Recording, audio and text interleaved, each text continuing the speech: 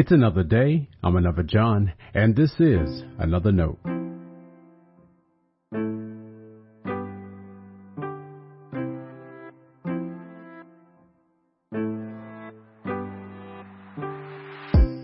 Today's edition of Another Note is titled, Your Whole Self. Our scripture reference today is Psalm 141. As always, may the Lord add a blessing to the reading and hearing of His holy word.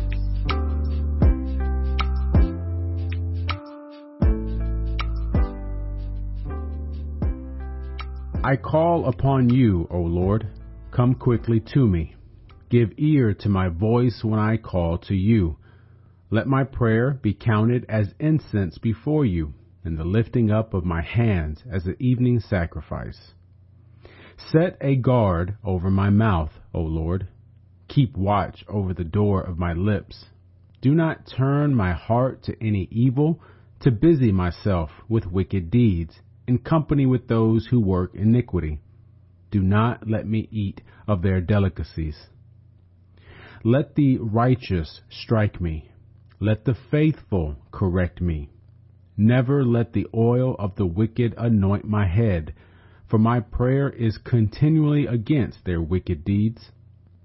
When they are given over to those who shall condemn them, then they shall learn that my words were pleasant.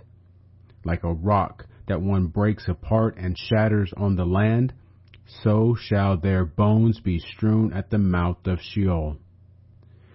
But my eyes are turned towards you, O God, my Lord. In you I seek refuge. Do not leave me defenseless. Keep me from the trap that they have laid for me, and from the snares of evildoers.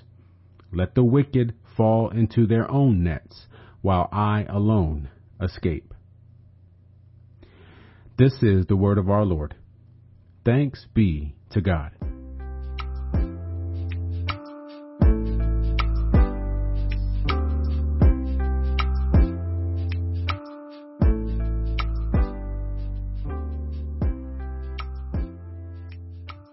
It surprised me to learn Christians didn't always sit for corporate worship. Around the world, some still do not. Imagine going to church this Sunday and standing for the entire time. What do you think you'd notice? How quickly would you get accustomed to it? If there were no pews, where would you sit when you got tired of listening to the sermon? My guess is we'd find ourselves more involved. We'd appreciate more the participatory aspect of our shared worship. You'd see you have just as much to contribute to your church's worship as the preacher and choir. Sometimes as Christians, we argue about which is more important, the head or the heart in worship. That is, some people will say you can't trust your feelings, so don't pay attention to what your heart says. Scripture even warns us that the heart is deceitful above all things. And then again, the Bible's wisdom tells us to trust in the Lord with all your heart. To avoid the confusion, some say to focus more on your head knowledge of God. There's nothing wrong with that, of course. There's a genre of scripture dedicated to wisdom, so thinking and acquiring wisdom is important. Just make sure you have the mind of Christ.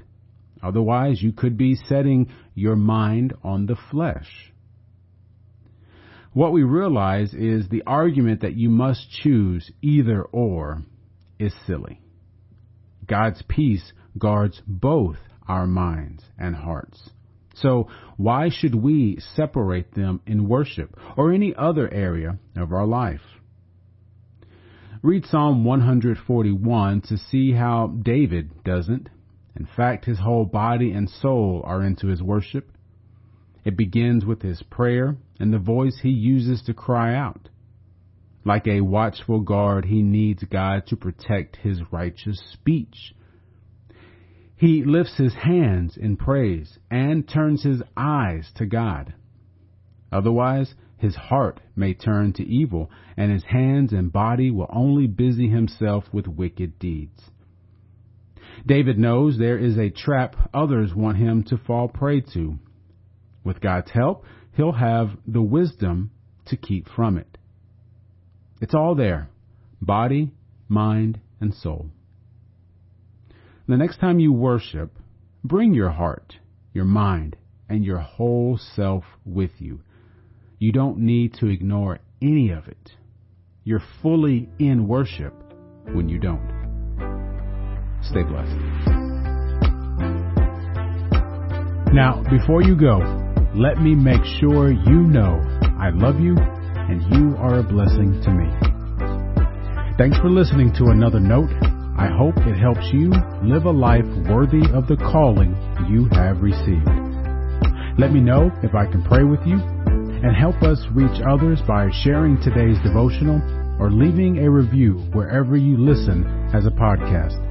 And finally, make sure to check out the website at anotherjohn.com. God be with you.